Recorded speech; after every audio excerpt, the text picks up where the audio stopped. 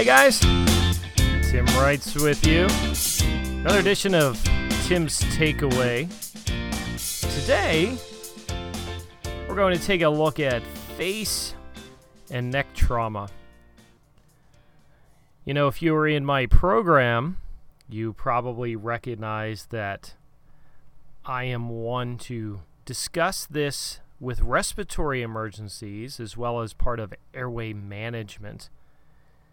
But as usual, I'm trying to give you some resources that if you need to take a look at specific chapters, maybe a little bit more, or review specific chapters, that's the whole intent of what a Tim's Takeaway is about.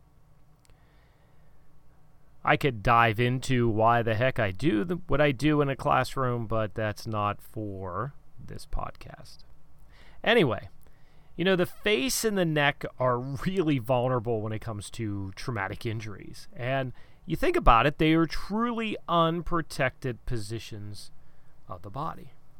So a lot of times soft tissue injuries and fractures are going to be pretty common. And we're also going to note that there is some penetrating trauma that can occur, and that's going to cause some severe bleeding. And keep in mind, for the future, when we talk about treatment, any open wound to the neck can cause an air embolism, and it goes into the circulatory system. So that's one of the reasons why we need to make sure that we are paying attention and doing our proper patient assessments of everybody that we come in contact with. So let's go back to the head and just review some structures. You know, the skull, also known as the cranium, is going to contain that very important organ that it protects. That's right, it is the brain. So the most posterior portion of that skull is going to be called the occiput. And on each side of the skull, or the cranium, is going to be the temples. And these are going to be on the lateral portions, or on the side of your head. And if you really check them out, you notice that they are going to be a little softer. They almost feel like they're pretty thin. Well, we also have the forehead, and for those of you that know me and have seen me, I have a very large forehead. As many friends tell me, I have a 5 head. Yes, I'm sure you've heard that before. Well, the forehead is going to be also known as that frontal region. And when we go just anterior to the ear in the area of where the temple's at, you can actually feel the superficial temporal artery. So you actually put your 2 fingers just anterior to the ear and you're able to feel that pulse. It's pretty cool, right? I know you're doing it now. The face has at least 6 major bones. You know, the orbit obviously is going to protect the eye. The nose, even though there is a nasal bone, it's only partially protected by bone. The rest of it's going to be cartilage. The ear is going to be primarily made up of cartilage as well. And then, of course, we're going to be dealing with the different portions of the face, and we're going to be dealing with the maxilla and the mandible. And the mandible, remember, is going to form that lower jaw, and it's going to form that chin as well. Now, the neck has a lot of different structures that we must deal with. It does, or is, supported by the cervical spine. And if we recall, the cervical spine is going to contain 7 cervical vertebrae. And when we're in class, we talk about those things to remember and say it's like breakfast, lunch, and dinner as you're trying to remember what's happening in the spine. And it's 7 a.m. is where breakfast usually is, and hence the reason why the cervical spine is going to be 7 vertebrae. The upper part of the esophagus and the trachea are going to be midline of that neck. And on either side is going to be carotid arteries. And we also have the jugular veins. And of course, everywhere else in that neck is going to also have several nerves. The larynx is the voice box, or what people are going to refer to as that Adam's apple, and it's going to be really the center of that neck, at least that anterior portion of the neck. The cricothyroid membrane is going to be just distal to where the Adam's apple is. And you may be called upon to help out your partner if you're running with a ALS crew, usually the paramedics, that they may need to do a needle cricothyrotomy, or they may need to do a surgical airway. And that's a location in which they're going to go. And they're probably scared and are going to need a little bit of help. And by the way, if they're listening and say, I'm not going to be scared, I've done them and have been scared. So, yes. Anyway, the trachea, as we said, is going to be below that larynx. And it connects the oropharynx to the main passages of the lungs. It goes into the bronchi. And we also are taking a look at all the muscles that are there. The sternocleidomastoid muscles. Probably said that wrong, but that's what my notes are telling me. Allow movement of the head, so you're actually allowing movement of the head to occur. And then, of course, as I am looking at my notes, I'm realizing that, oh my gosh, I'm dealing with the eye. And that eye is located inside of a nice little socket that is called the orbit. And I think we just mentioned that a little bit ago. And the orbit has adjacent bones of the face and the skull, and it usually, at least in adults, it protects about 80% of the eyeball. So it really does protect a good portion of it.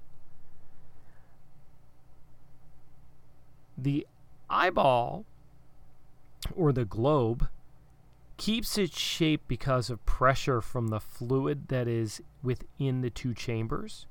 So that clear jelly-like fluid that is near the back of the eye is called the vitreous humor. And in the front part of that lens is going to be called the aqueous humor. The conjunctiva is going to be the membrane that covers the eye. And most likely you have heard somewhere along the line somebody said, oh, you had conjunctivitis.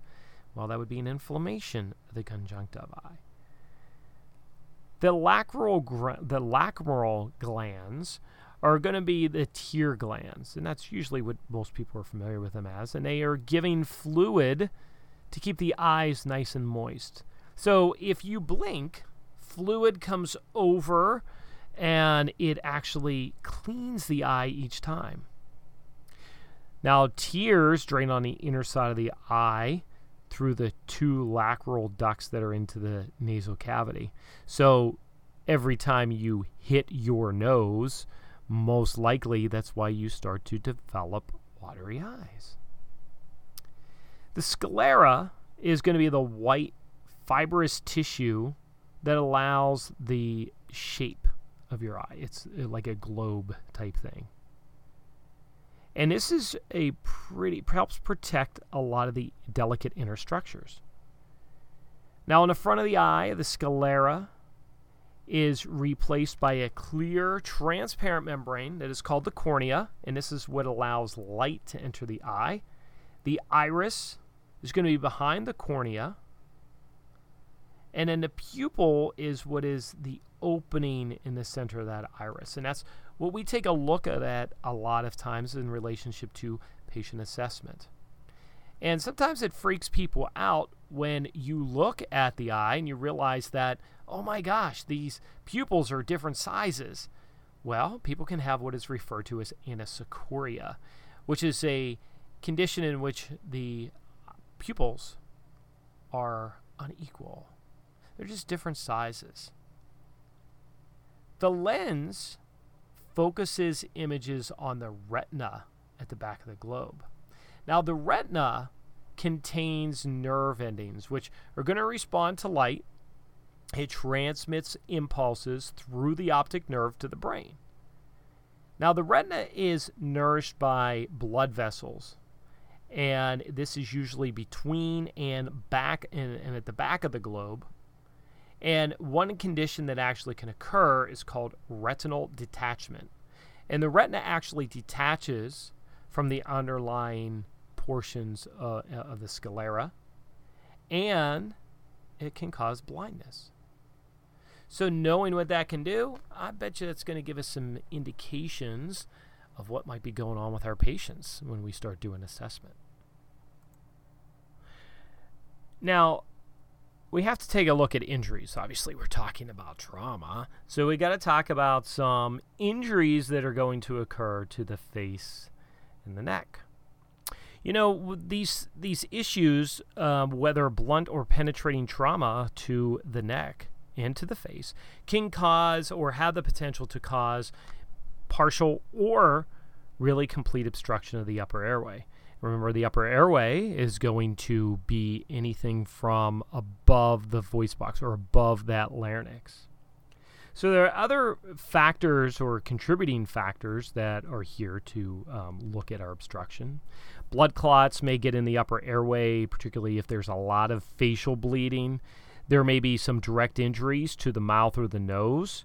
Could also be to the voice box or the trachea itself. And these are also going to be significant sources of bleeding for us and can cause some respiratory distress and truly cause some airway obstruction. Injuries may also cause teeth or even their dentures, even individuals' dentures or crowns, partials, to become dislodged, and really there may only be one place for them to go, and that would be into the throat. So swelling may occur, and usually occurs because that's just one of the normal reactions of the body. And this may be the result of some type of indirect injury as well. And the soft tissues can then also contribute to that airway obstruction just because they swell.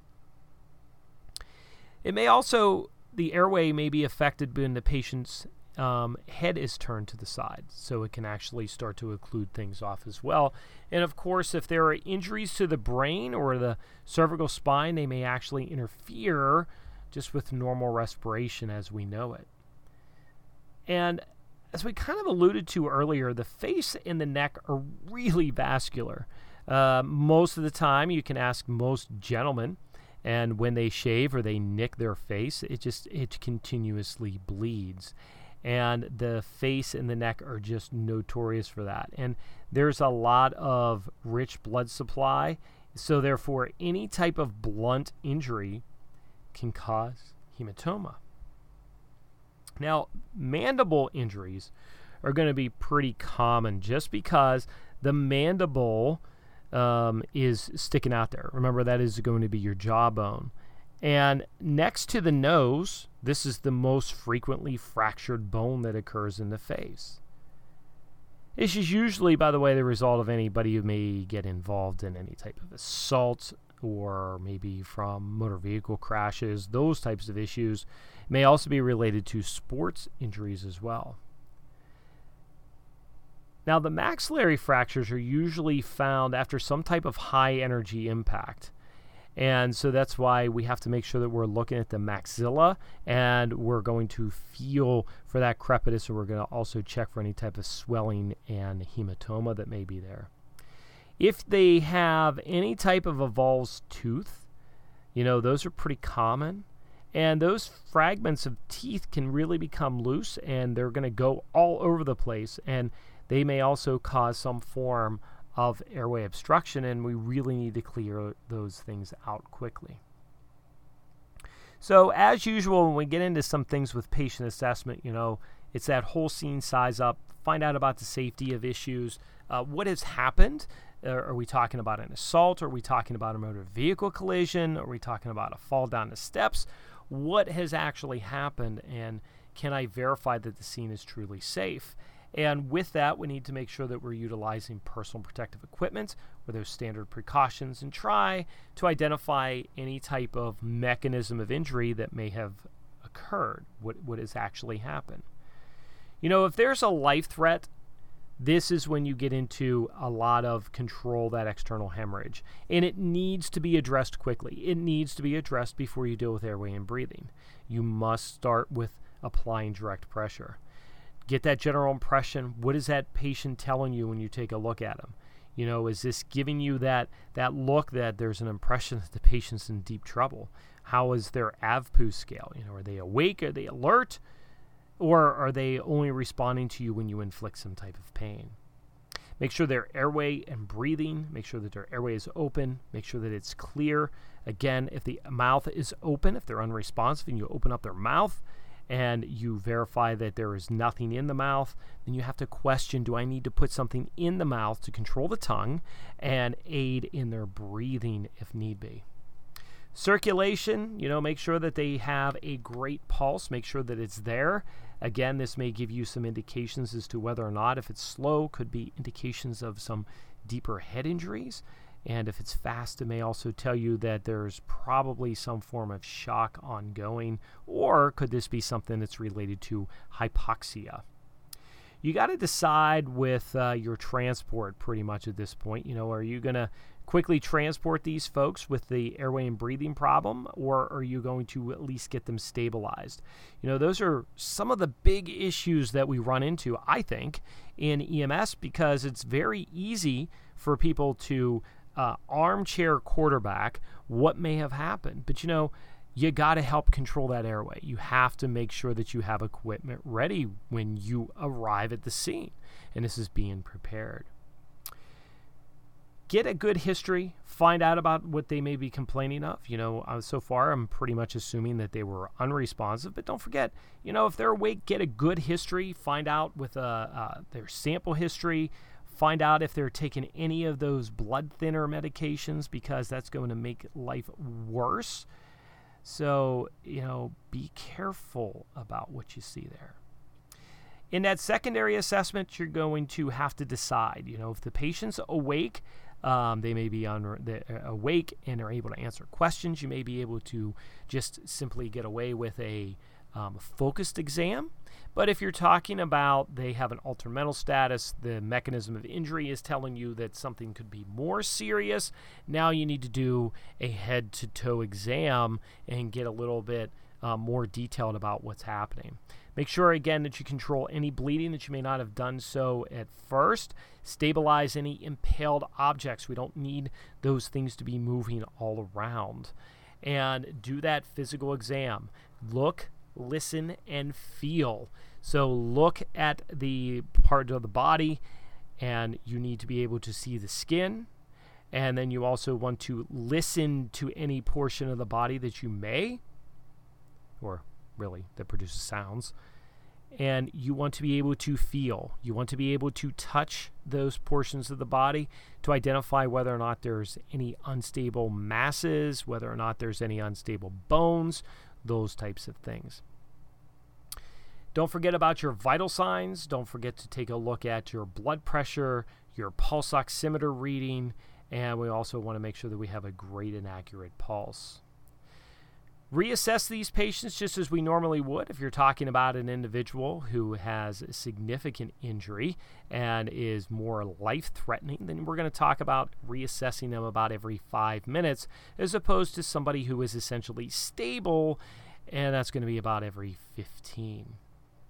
So what are you going to do? Well, we already talked about the fact that if they're having any type of injury to the face and neck, that we want to make sure that we are applying direct pressure to any type of bleeding that you may have. Assure that we are dealing with airway, breathing, circulation.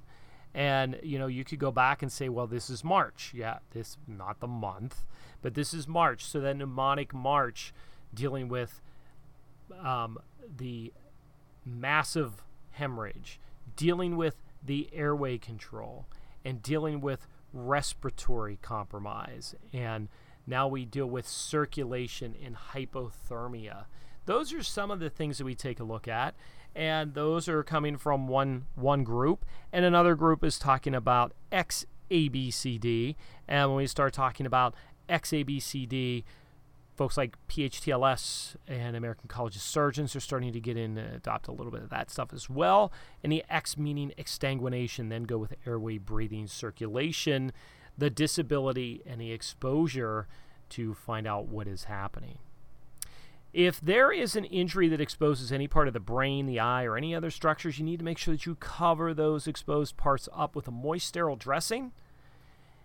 If there is some swelling in the area that has not broken any skin, go ahead and apply some ice. Remember, anytime that we put ice on the skin, we want to make sure that we provide a barrier between the ice as well as... If you're dealing with any type of soft tissue injuries that are going to be around the mouth, you always need to check for any type of bleeding that may actually be occurring inside the mouth, because broken teeth, some lacerations maybe to the tongue can cause some profuse bleeding there and can also obstruct the airway.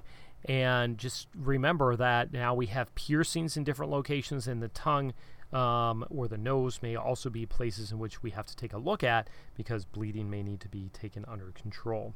A lot of times, though, patients are going to end up swallowing that blood, and as a result of that, you may not be able to see that right away. And this is why you really need to take a look inside their mouth. Even if they're awake, just have them open up, stick out their tongue. You are a medical professional. These are not goofy things that we think that we're doing, but we're assessing and taking care of our patients. Not only that, if they are swallowing a lot of that blood, keep in mind that it's probably going to make them very, very prone to being more nauseated, as well as developing some emesis. So if you find some avulsed skin, make sure that you wrap them in some sterile dressing, get them in a plastic bag, and you want to make sure that you keep them cool.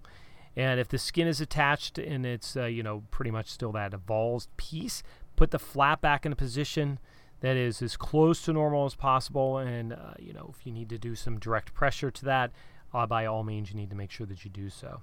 So I have some friends that are out there that everybody just loves eye injuries, but these are the folks that really, when I talk to them all the time, they're like, Tim, I hate eye injuries. I mean, my gosh, I can't even look at my own eye if there's something wrong. Well, eye injuries are common, and particularly they occur in sports, and they can cause some problems long-term as well, and it can include blindness. And any time, rule of thumb, that we have any injury to the eye, we need to make sure that because both eyes move together, we need to make sure that we're going to bandage them up as well together. Treatment's always going to be checking out that exam. Let's see exactly what's happening. And look for any type of abnormalities. I mean, a damaged cornea loses a lot of its smooth, wet appearance. So that kind of gives you an idea of what's happening. There may be a foreign body that is present, and it may leave some abrasions on the conjunctiva. And, it kind of takes me back to remembering that I had an individual partner I was working with. We were doing some work at the station during some downtime, and he had on safety glasses, but something got in through underneath the safety glass, and he had some metal shavings that had got stuck in his eye, and we had to go to the eye doctor, and they had to go ahead and remove those things, and he did. He had some abrasions and required some medications to be used to help reduce some type of infection that may occur. So they do occur even if you're utilizing some proper safety equipment. That's why it's always important to, just because you wear safety devices doesn't mean that you should assume that you're always going to be 100% safe. All right, well, that's my public service announcement, or my PSA for that. Take a look at some other things. I mean, really, you're talking about if there's an impaled object in the eye. I just said earlier, you need to bandage both eyes. This way, you can do so with a soft, bulky dressing, and it helps to prevent further injury because you don't need the pupils and the muscles that are occurring inside the eye constricting and dilating to cause more damage. Now, if you have burns of the eye, you really need to stop the burning. Anytime that you're dealing with burns, you stop the burning process. It's the first thing that occurs. And when we talk about burns, we'll talk more and more about the fact that, dousing water on people is not what we're talking about. We're stopping the burning process, and we'll talk more about that in the burns section. But during a fire, it's pretty common that you're going to be able to have your eyes closed, they're there to protect the heat. Just think of a campfire, or you put a fire outside your house that's in a little burn barrel. The hotter it gets, you can definitely tell that your eyes try to shield themselves. And sometimes these things may not be painful at first, particularly light burns. Here you may be talking about some bright light that may be coming from welding or prolonged exposure in a tanning booth. Or it could be something as simple as going out on, at least here in Pennsylvania, in our local ski slopes in the winter, and too much glistening snow with the light in those snow-covered areas may cause a problem as well. And a lot of times people are not going to feel that right away, and they'll find out that these things occur where they start to develop pain about 3 or 5 hours later. If there's a laceration to the globe itself, don't apply pressure. You're only going to make that situation even worse. Hyphema is actually bleeding into the chamber of the eye, or that anterior chamber of the eye, and it obscures all or part of the iris. You also have to be worried with blunt injuries as well for retinal detachments, and that's when people are going to complain of that sudden blindness. Now, contact lenses, I am a contact lens wearer, but you gotta be careful, right? I mean, don't attempt to remove contact lenses except if there's some type of chemical burn. If you're dealing with a hard contact, you're probably going to need a small suction cup that is going to be able to try to pull these out with some saline. If it's a soft contact lens, you may be able to pinch this with your fingers to be able to pull that out, and it lifts off the surface of the eye, and that's usually what I wear. And then you need to place these lenses in type of some sterile saline solution and make sure that you're giving this stuff to the hospital. Sometimes there are people that do wear prosthetic eyes, and you need to make sure that you're aware that they're wearing a prosthetic eye. You're probably not going to see a whole lot of response with it. You're like, what the heck is going on? The nose, as we had described earlier, can cause some problems as well because it kind of like sticks out there, and in some people it's out a little further than others. I'm not trying to be prejudiced, but hey, if it's sticking out a little further, it's more likely to become injured, and it is one of the most common causes of some type of fracture or bleeding that actually occurs at the facial area. But one of the most common causes of nosebleeds or epistaxis is going to be digital trauma, basically picking your nose. So don't pick your nose. It's not a good thing. Anterior nosebleeds are usually something that is going to be in the area of the septum of the nose, and they bleed fairly slowly. Now, posterior nosebleeds are ones that always people are more worried about, and these are the ones that are truly more severe, and they cause blood to drain into the back of the throat. Always assess your patients to determine if there's any presence of cerebral spinal fluid, because it can actually escape down through the nose if there is some type of fracture to the base of the skull. Usually, these folks already have some type of an altered mental status if they're having the cerebral spinal fluid coming out. You need to control any bleeding that you may find to the nose, obviously, by direct pressure. If the patient's bleeding heavily, it may be the result of some type of significant trauma. But if it's a non-trauma patient, you're going to have to pinch the nose, put them in a sitting position, have them lean forward and make sure that they're pinching the nostrils together. Do not have them lean back. That's always been a old wives' tale that, have them lean back. Absolutely not. It's going to put the blood in the back of their throat, and it's going to make the situation even worse. The ear, I think that most people are pretty cognizant of their ears, and therefore we do know that if you have an ear infection or you have a blockage of your ear, you have trouble hearing, and it also affects your balance. But there are 3 sections that we'll end up taking a look at. Look at the external ear, the middle ear, and the inner ear. And usually our biggest issue is if there's any type of avulsion. Well, if the ear has been avulsed off, you need to really wrap that avulsed part into a moist, sterile dressing, put it in a plastic bag, and make sure that you put the patient's name on it. There are other things that we may have occur, such as a tympanic membrane rupture. And when you get into things like that, this is when we're talking about pressure changes, maybe from a blast injury that can cause a rupture, or maybe it's kiddos or even us putting foreign bodies into the external auditory canal. And any foreign body really needs to be removed by a physician. And if we try to manipulate it, a lot of times we just have a tendency to push it further back. If you see any clear fluid or cerebral spinal fluid that is coming from the ear, it may indicate a skull fracture. Again, one of those things that you may be able to take a look at as a possible test to determine if it is water coming out of that ear. It may be snowing, it may be rain. What can you do? Well, one of those things you can do is actually take a piece of gauze, and if that drips on that water, or that clear fluid drips onto the gauze, and if it turns into what appears to be a bullseye, it's pretty much telling you that would be cerebral spinal fluid.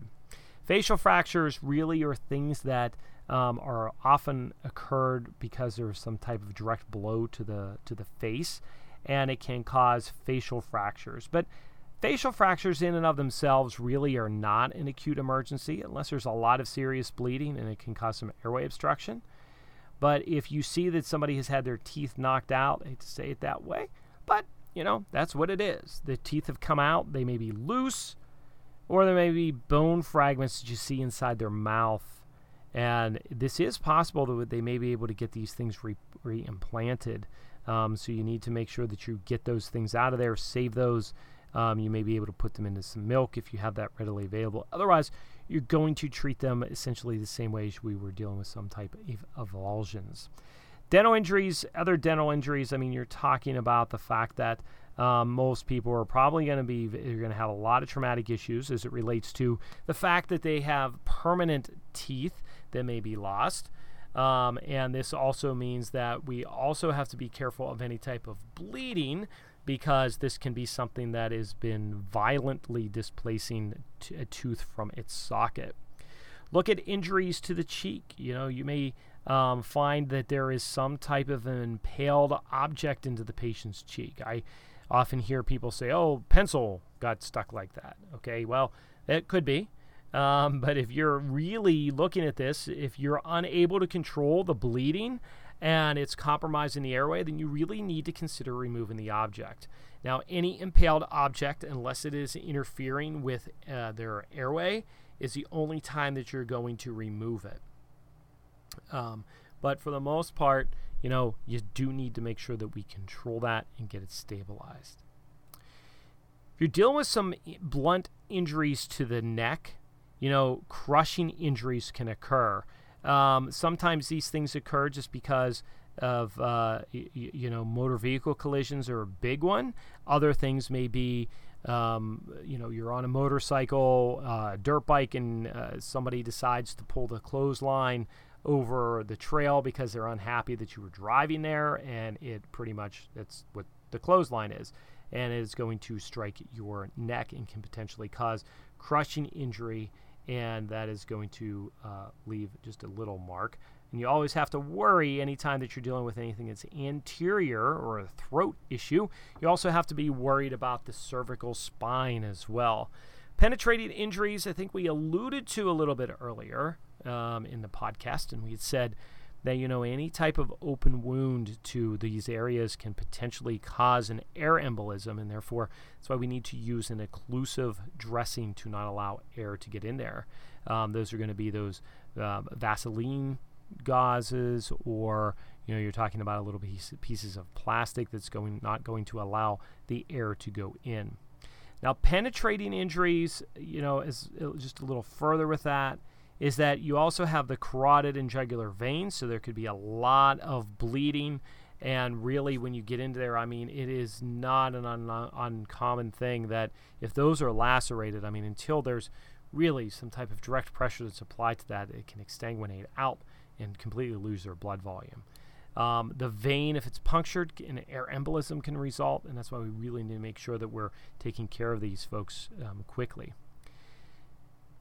If you're dealing with a laryngeal injury, most of these are related to some type of blunt force trauma. And again, just as I had said about, motor vehicle collision or somebody that has been clotheslined, maybe because of a motorcycle driving through the woods. Those are the same type of issues. Laryngeal or tracheal injuries are going to be common with this.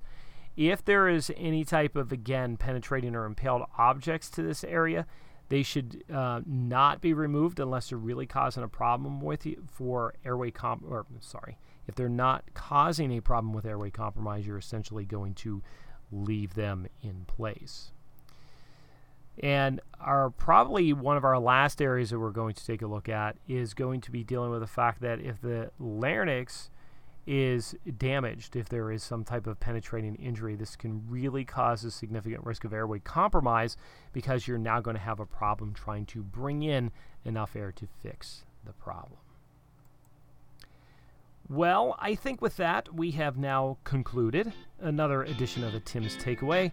And this, again, was dealing with the face and neck trauma. And I hope to see you again real soon on one of those next podcasts. And thanks. Have a good one.